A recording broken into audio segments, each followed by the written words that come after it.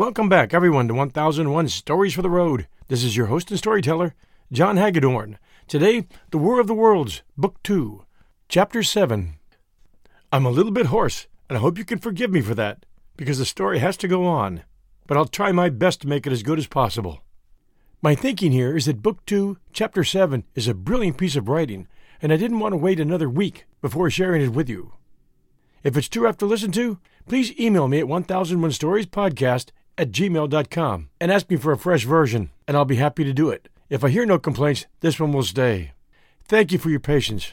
The stuff that's going around this spring is just crazy. I spent that night in the inn that stands at the top of Putney Hill, sleeping in a made bed for the first time since my flight to Leatherhead. I won't tell the needless trouble I had breaking into that house. Afterwards, I found the front door was on the latch, nor how I ransacked every room for food, until just on the verge of despair, in what seemed to me to be a servant's bedroom, I found a rat-gnawed crust and 2 tins of pineapple. The place had already been searched and emptied. In the bar, I afterwards found some biscuits and sandwiches that had been overlooked. The latter I could not eat. They were too rotten. But the biscuits not only stayed my hunger, but filled my pockets. I lit no lamps, fearing some Martian might come beating that part of London for food in the night. Before I went to bed, I had an interval of restlessness, and prowled from window to window, peering out for some sign of these monsters. I slept little. As I lay in bed, I found myself thinking consecutively, a thing I do not remember to have done since my last argument with the curate. During all the intervening time, my mental condition had been a hurrying succession of vague, emotional states, or a sort of stupid receptivity. But in the night, my brain, reinforced, I suppose, by the food I had eaten, grew clear again, and I thought. 3 things struggled for possession of my mind: the killing of the curate, the whereabouts of the Martians, and the possible fate of my wife. The former, the killing of the curate, gave me no sensation of horror or remorse to recall. I saw it simply as a thing done, a memory infinitely disagreeable, but quite without the quality of remorse. I saw myself then, as I see myself now, driven step by step towards that hasty blow, the creature of a sequence of accidents leading inevitably to that. Yet the memory, static, unprogressive, haunted me. In the silence of the night, with that sense of the nearness of God that sometimes comes into the stillness and the darkness, I stood my trial, my only trial, for that moment of wrath and fear. I retraced every step of our conversation from the moment when I had found him crouching beside me, heedless of my thirst, and pointed to the fire and smoke that streamed up from the ruins of Weybridge. We had been incapable of cooperation. Grim chance had taken no heed of that. Had I foreseen, I should have left him at Halliford, but I did not foresee, and crime is to foresee and do. And I set this down as I have set all this story down, as it was. There were no witnesses. All these things I might have concealed, but I set it down, and the reader must form his own judgment, as he will. And when, with effort, I had set aside that picture of a prostrate body, I faced the problem of the Martians and the fate of my wife. For the former I had no data. I could imagine 100 things, and so, unhappily, I could for the latter. And suddenly that night became terrible. I found myself sitting up in bed, staring at the dark. I found myself praying that the heat ray might have suddenly and painlessly struck her out of being.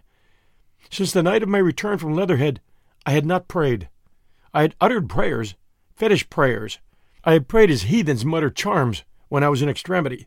But now I prayed indeed, pleading steadfastly and sanely, face to face with the darkness of God. Strange night.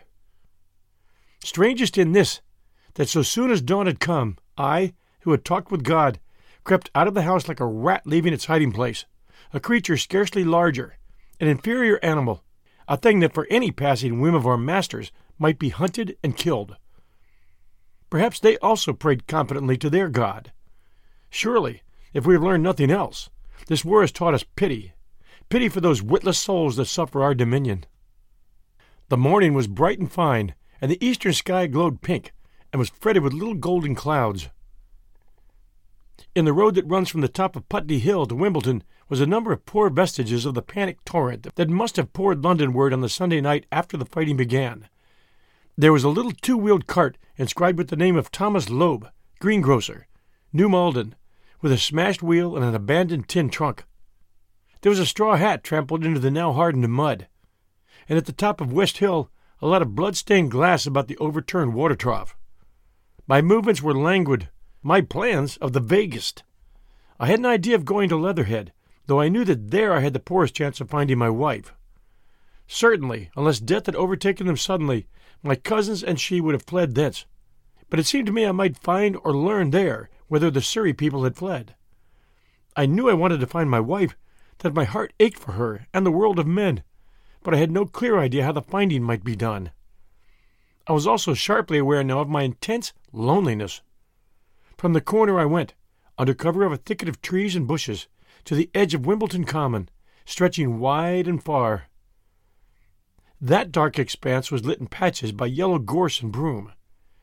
There was no red weed to be seen, and as I prowled, hesitating, on the verge of the open, the sun rose, flooding it all with light and vitality.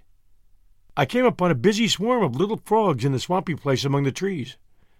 I stopped to look at them, drawing a lesson from their stout resolve to live, and presently, turning suddenly, with an odd feeling of being watched, I beheld something crouching amid a clump of bushes. I stood regarding this. I made a step towards it, and it rose up and became a man armed with a cutlass. I approached him slowly. He stood silent and motionless, regarding me. As I drew nearer, I perceived he was dressed in clothes as dusty and filthy as my own. He looked, indeed, as though he had been dragged through a culvert. Nearer, I distinguished the green slime of ditches mixing with the pale drab of dried clay and shiny, coaly patches. His black hair fell over his eyes, and his face was dark and dirty and sunken, so that at first I did not recognize him. There was a red cut across the lower part of his face. "Stop!" he cried, when I was within 10 yards of him, and I stopped. His voice was hoarse. "Where do you come from?" he said. I thought, surveying him. "I come from Mortlake," I said. "I was buried near the pit the Martians made about their cylinder. I have worked my way out and escaped." "There's no food about here," he said. "This is my country. All this hill down to the river and back to Clapham and up to the edge of the common. There's only enough food for one. Which way are you going?" I answered slowly. "I don't know," I said. "I've been buried in the ruins of a house 13 or 14 days. I don't know what has happened." He looked at me doubtfully, then started, and looked with a changed expression. "I've no wish to stop about here," said I. "I think I shall go to Leatherhead, for my wife was there." He shot out a pointing finger. "It is you," said he, "the man from Woking. And you weren't killed at Weybridge?" I recognized him at the same moment. "You're the artilleryman who came into my garden." "Good luck," he said. "We are the lucky ones. Fancy you." He put out a hand, and I took it. "I crawled up a drain," he said, "but they didn't kill everyone. And after they went away, I got off towards Walton across the fields. But it's not 16 days altogether, and your hair is gray." He looked over his shoulder suddenly. "Only a rook," he said. "One gets to know that birds have shadows these days. This is a bit open. Let us crawl under these bushes, so we can talk." "Have you seen any Martians?" I said. They've gone away across London," he said. "I guess they've got a bigger camp there. Of a night, all over there, Hampstead way, the sky is alive with their lights. It's like a great city, and in the glare you can just see them moving. By daylight you can't. But nearer, I haven't seen them." He counted on his fingers. 5 days. Then I saw a couple across Hammersmith way carrying something big. And the night before last—" He stopped and spoke impressively. "It was just a matter of lights, but it was something up in the air. I believe they built a flying machine and are learning to fly." I stopped, on hands and knees, for we'd come to the bushes. "Fly?" "Yes," he said, "fly." I went on into a little bower and sat down. "It's all over with humanity," I said. "If they can do that, they'll simply go round the world." He nodded. "They will, but it will relieve things over here a bit. And besides," he looked at me, "aren't you satisfied it is up with humanity? I am. We're down." We're beat." I stared.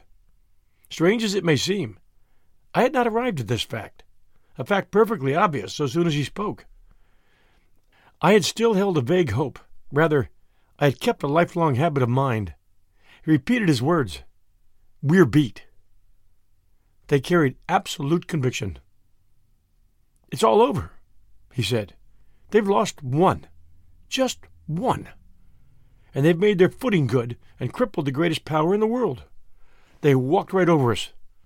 The death of that one at Weybridge was an accident. And these are only pioneers. They kept on coming. These green stars, I've seen none these 5 or 6 days. But I've no doubt they're falling somewhere every night. Nothing's to be done. We're under. We're beat." I made him no answer. I sat staring before me, trying in vain to devise some countervailing thought. "This isn't a war," said the artilleryman.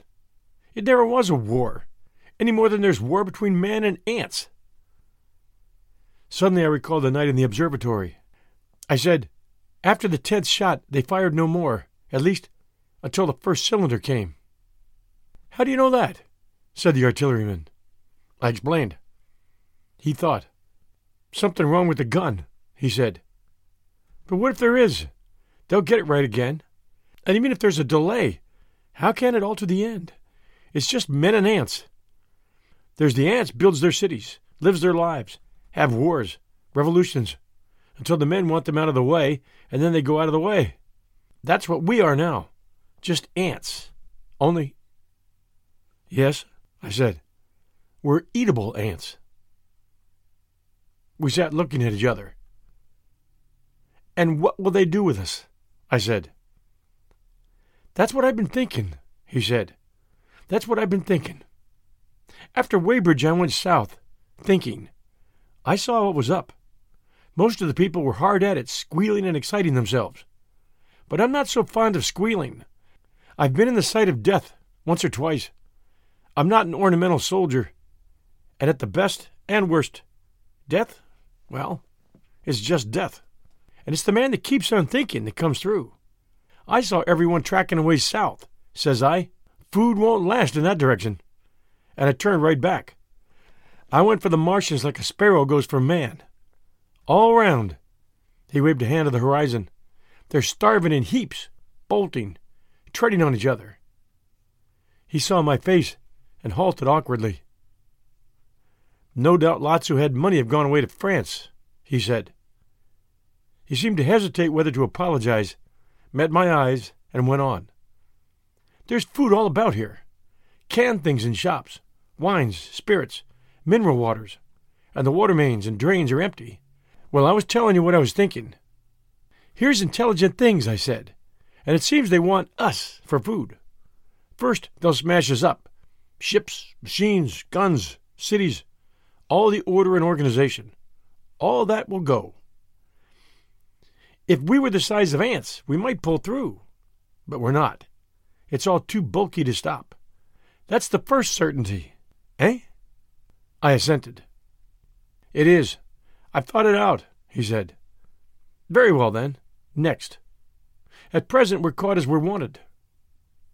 A Martian has only to go a few miles to get a crowd on the run. And I saw one day, out by Wandsworth, picking houses to pieces and routing among the wreckage. But they won't keep on doing that. So as soon as they settled all our guns and ships, and smashed our railways, and done all the things that they're doing over there, they'll begin catching us systematic, picking the best, and storing us in cages and things. That's what they'll start doing in a bit. Lord, they haven't begun on us yet. Don't you see that?" "Not begun?" I exclaimed. "Not even begun. All that's happened so far is through our not having the sense to keep quiet, worrying them with guns and such foolery, and losing our heads, and rushing off in crowds to where there wasn't any more safety than where we were. They don't want to bother us yet. They're making their things, making all the things they couldn't bring with them, getting things ready for the rest of their people. Very likely that's why the cylinders have stopped for a bit, for fear of hitting those who are here. And instead of our rushing about blind on the howl, or getting dynamite on the chance of busting them up, we've got to fix ourselves up according to the new state of affairs. At least that's how I figure it. It isn't quite according to what a man wants for his species, but it's about what the facts point to. And that's the principle I acted upon. Cities, nations, civilization, progress, it's all over. The game's up. We're beat. But if that's so, what's there to live for? The artilleryman looked at me for a moment. There won't be any more blessed concerts for 1,000,000 years or so. There won't be any Royal Academy of Arts. And no nice little dinners at restaurants. If it's amusement you're after, I reckon the game is up. If you've got any drawing room manners or a dislike to eating peas with a knife or dropping H's, you better chuck 'em away. They ain't no further use to us. You mean?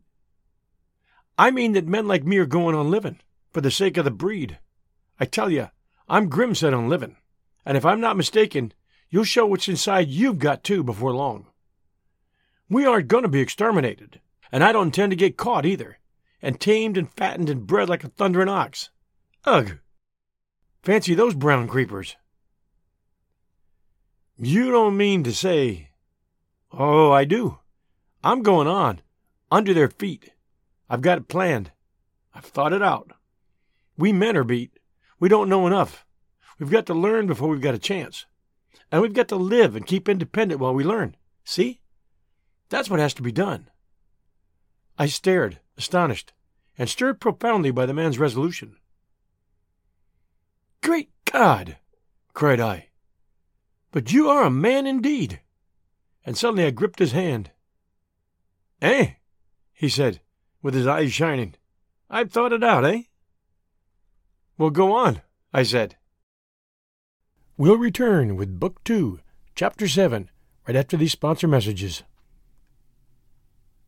Hi, everyone. The holiday season is upon us, and I'll be glued to the telly for BritBox on many a night. I've already shared with you the fact that I keep up with Father Brown and Poirot at BritBox.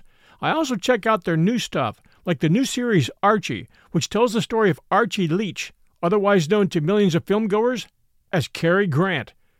This story comes from his daughter Jennifer Grant and ex-wife Diane Cannon. It's a series. The performance of Jason Isaacs, who plays Cary Grant, is top-notch. I highly recommend it. You can only find it on my favorite TV, BritBox. Sign up to BritBox today to stream Archie and other fan favorites today from any device.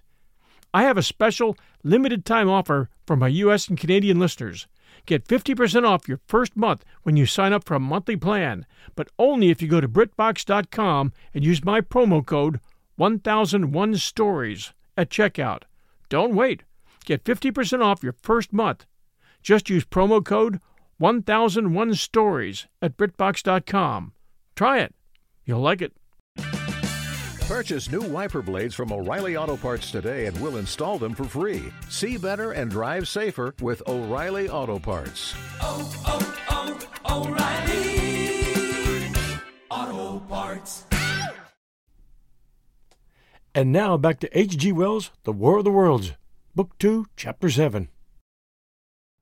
Well, those who mean to escape their catching must get ready. I'm getting ready. Mind you, it isn't all of us that are made for wild beasts, and that's what it's got to be. That's why I watched you. I had my doubts. You're slender. I didn't know that it was you see, or just how you'd been buried.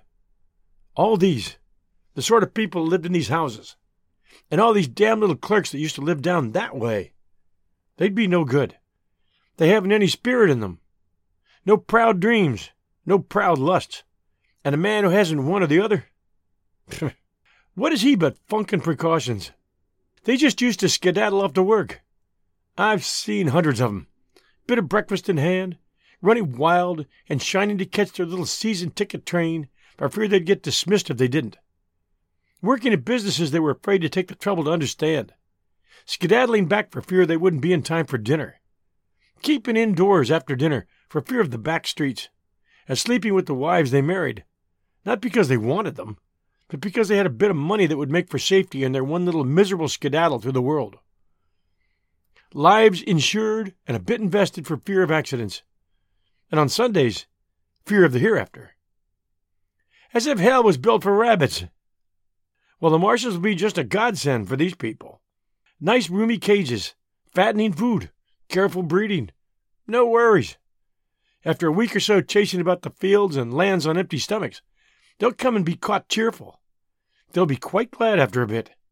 They'll wonder what people did before there were Martians to take care of them. And the bar loafers and mashers and singers, I can imagine them, he said, with a sort of somber gratification.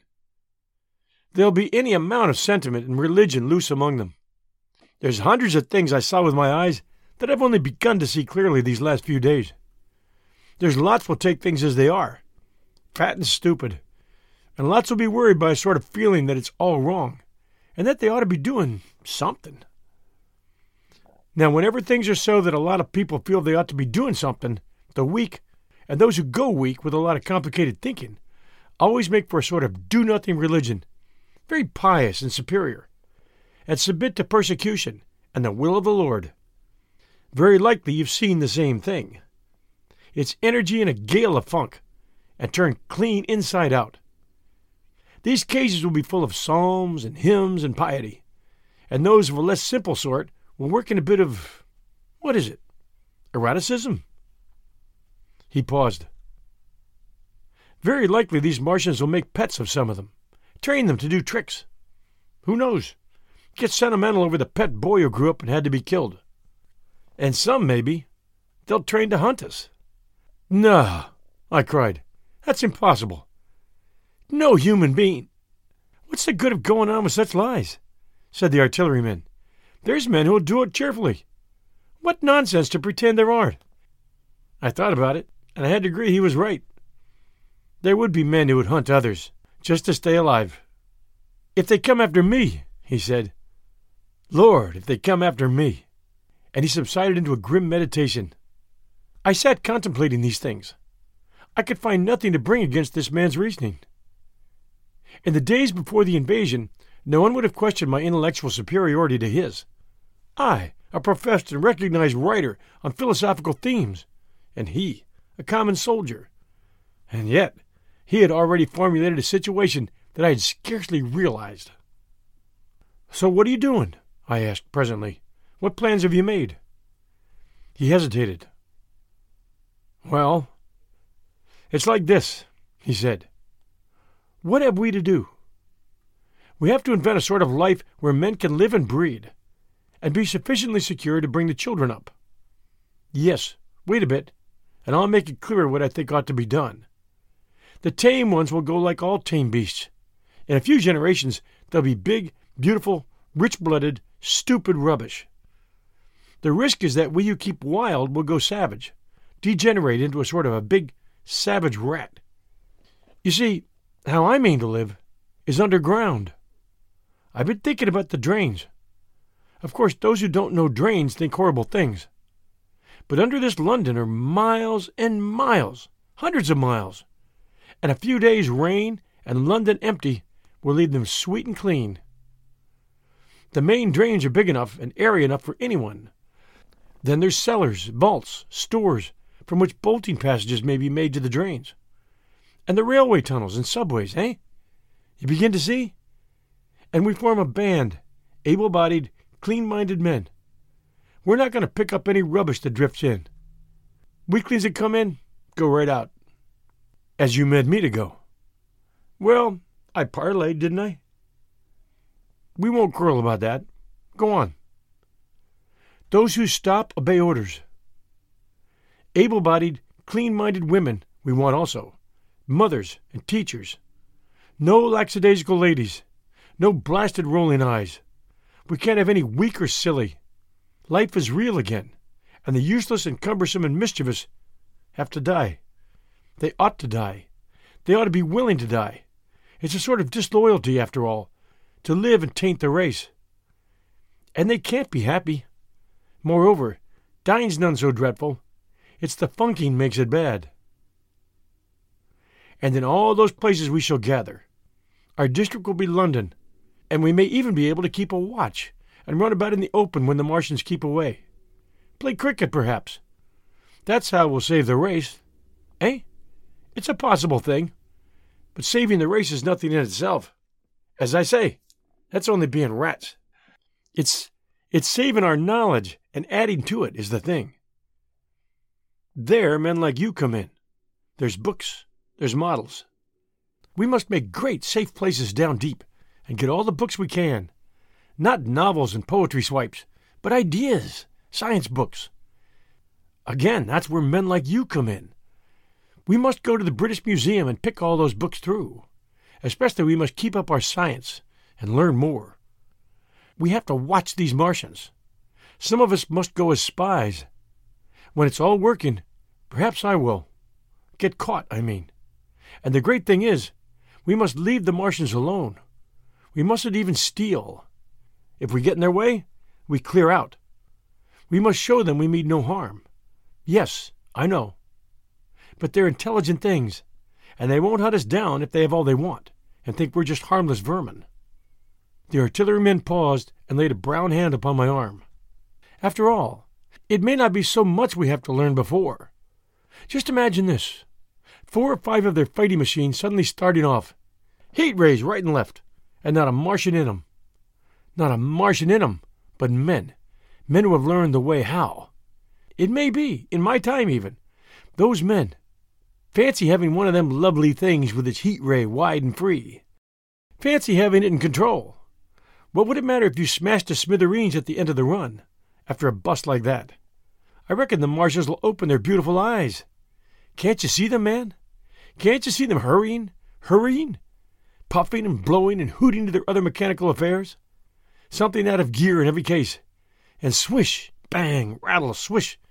Just as they're fumbling over it, swish comes the heat ray, and behold, man has come back to his own.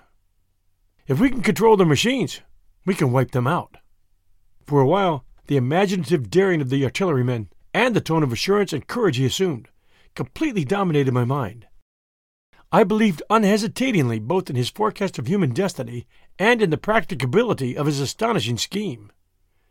And the reader who thinks me susceptible and foolish must contrast his position, rising steadily with all his thoughts about his subject, and mine, crouching fearfully in the bushes and listening, distracted by apprehension. We talked in this manner through the early morning time, and later crept out of the bushes, and, after scanning the sky for Martians, hurried precipitately to the house on Putney Hill where he had made his lair. It was the coal cellar of the place, and when I saw the work he had spent a week upon, it was a burrow scarcely 10 yards long, which he designed to reach to the main drain on Putney Hill. I had my first inkling of the gulf between his dreams and his powers. Such a hole I could have dug in a day. But I believed in him sufficiently to work with him all that morning until past midday at his digging. We had a garden barrow and shot the earth we removed against the kitchen range. We refreshed ourselves with a tin of mock turtle soup and wine from the neighboring pantry. I found a curious relief from the aching strangeness of the world in this steady labor. As we worked, I turned his project over in my mind, and presently objections and doubts began to arise. But I worked there all the morning, so glad was I to find myself with a purpose again. After working an hour, I began to speculate on the distance one had to go before the cloaca was reached, the chances we had of missing it altogether. My immediate trouble was why we should dig this long tunnel, when it was possible to get into the drain at once down one of the manholes, and work back to the house. It seemed to me, too, that the house was inconveniently chosen, and required a needless length of tunnel. And just as I was beginning to face these things, the artilleryman stopped digging and looked at me. "We're working well," he said. He put down his spade. "Let's knock off a bit," he said. "I think it's time we reconnoitered from the roof of the house." I was for going on, and after a little hesitation he resumed his spade. And then suddenly I was struck by a thought. I stopped, and so did he at once.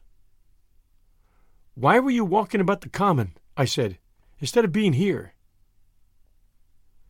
"Taking the air," he said. "I was coming back. It's safer by night." "But the work?"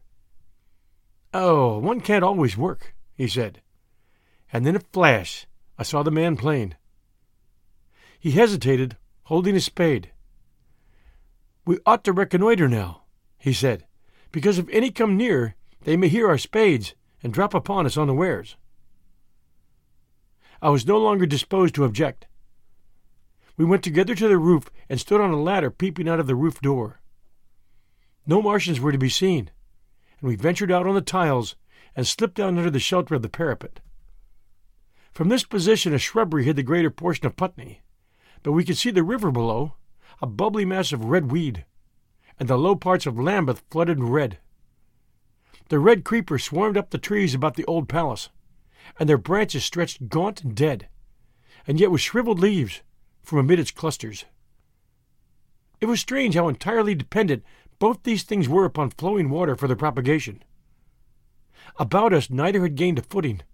Laburnums, pink maize, snowballs, and trees of arbor vitae rose out of laurels and hydrangeas, green and brilliant into the sunlight. Beyond Kensington dense smoke was rising, and that, and a blue haze, hid the northward hills. The artilleryman began to tell me of the sort of people who still remained in London. "One night last week," he said, "some fools got the electric light in order, and there was all Regent Street and the circus ablaze, crowded with painted and ragged drunkards, men and women, dancing and shouting till dawn. A man who was there told me. And as the day came, they became aware of a fighting machine standing near by the Langham and looking down at them. Heaven knows how long he'd been there. It must have given some of them a nasty turn. He came down the road towards them and picked up nearly 100 too drunk or frightened to run away. From that, in answer to my questions, he came round to his grandiose plans again. He grew enthusiastic. He talked so eloquently of the possibility of capturing a fighting machine that I more than half believed in him again. But now that I was beginning to understand something of his quality, I could divine the stress he laid on doing nothing precipitately. And I noted that now there was no question that he personally was to capture and fight the great machine. After a time we went down to the cellar. Neither of us seemed disposed to resume digging, and when he suggested a meal, I was nothing loath. He became suddenly very generous, and when we had eaten, he went away and returned with some excellent cigars. We lit these, and his optimism glowed. He was inclined to regard my coming as a great occasion. "There's some champagne in the cellar," he said. "We can dig better on this Thames-side Burgundy," said I. "No," said he. "I am host today. Champagne! Great God! We're a heavy enough task before us. Let us take a rest and gather strength while we may. Look at these blistered hands." And pursuant to this idea of a holiday, he insisted upon playing cards after we'd eaten. He taught me euchre, and after dividing London between us, I taking the northern side, and he the southern, we prayed for parish points. Grotesque and foolish as this will seem to the sober reader, it is absolutely true, and what is more remarkable, I found the card game and several others we played extremely interesting.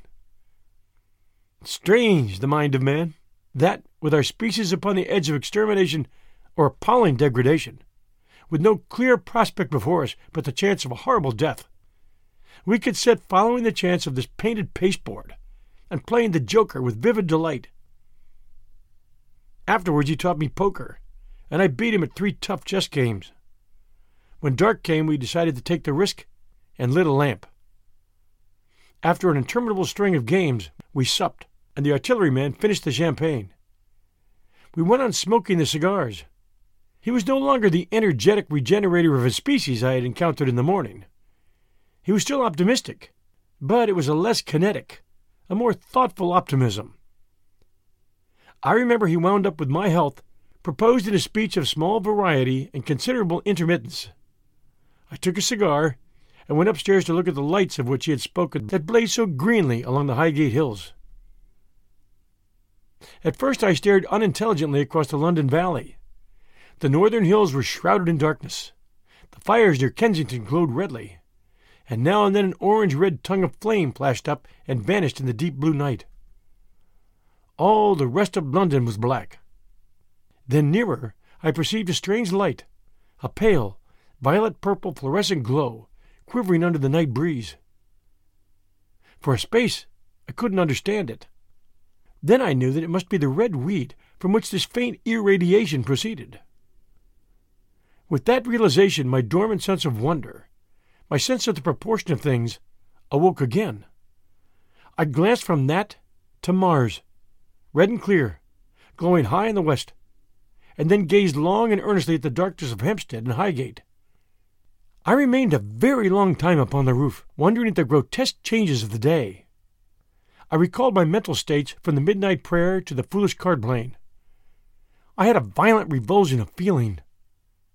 I remember I flung away the cigar with a certain wasteful symbolism. My folly came to me with glaring exaggeration. I seemed a traitor to my wife and to my kind. I was filled with remorse. I resolved to leave this strange, undisciplined dreamer of great things to his drink and gluttony, and to go on into London. There, it seemed to me, I had the best chance of learning what the Martians and my fellow men were doing. I was still upon the roof when the late moon rose. Thank you for joining us for this Chapter 7 of Book 2, The War of the Worlds. And again, I humbly ask for your forgiveness for my hoarseness, which, a week from today, will be gone. Hope you were able to put up with it and enjoy the story. I think Chapter 7 has been the best chapter so far in both books.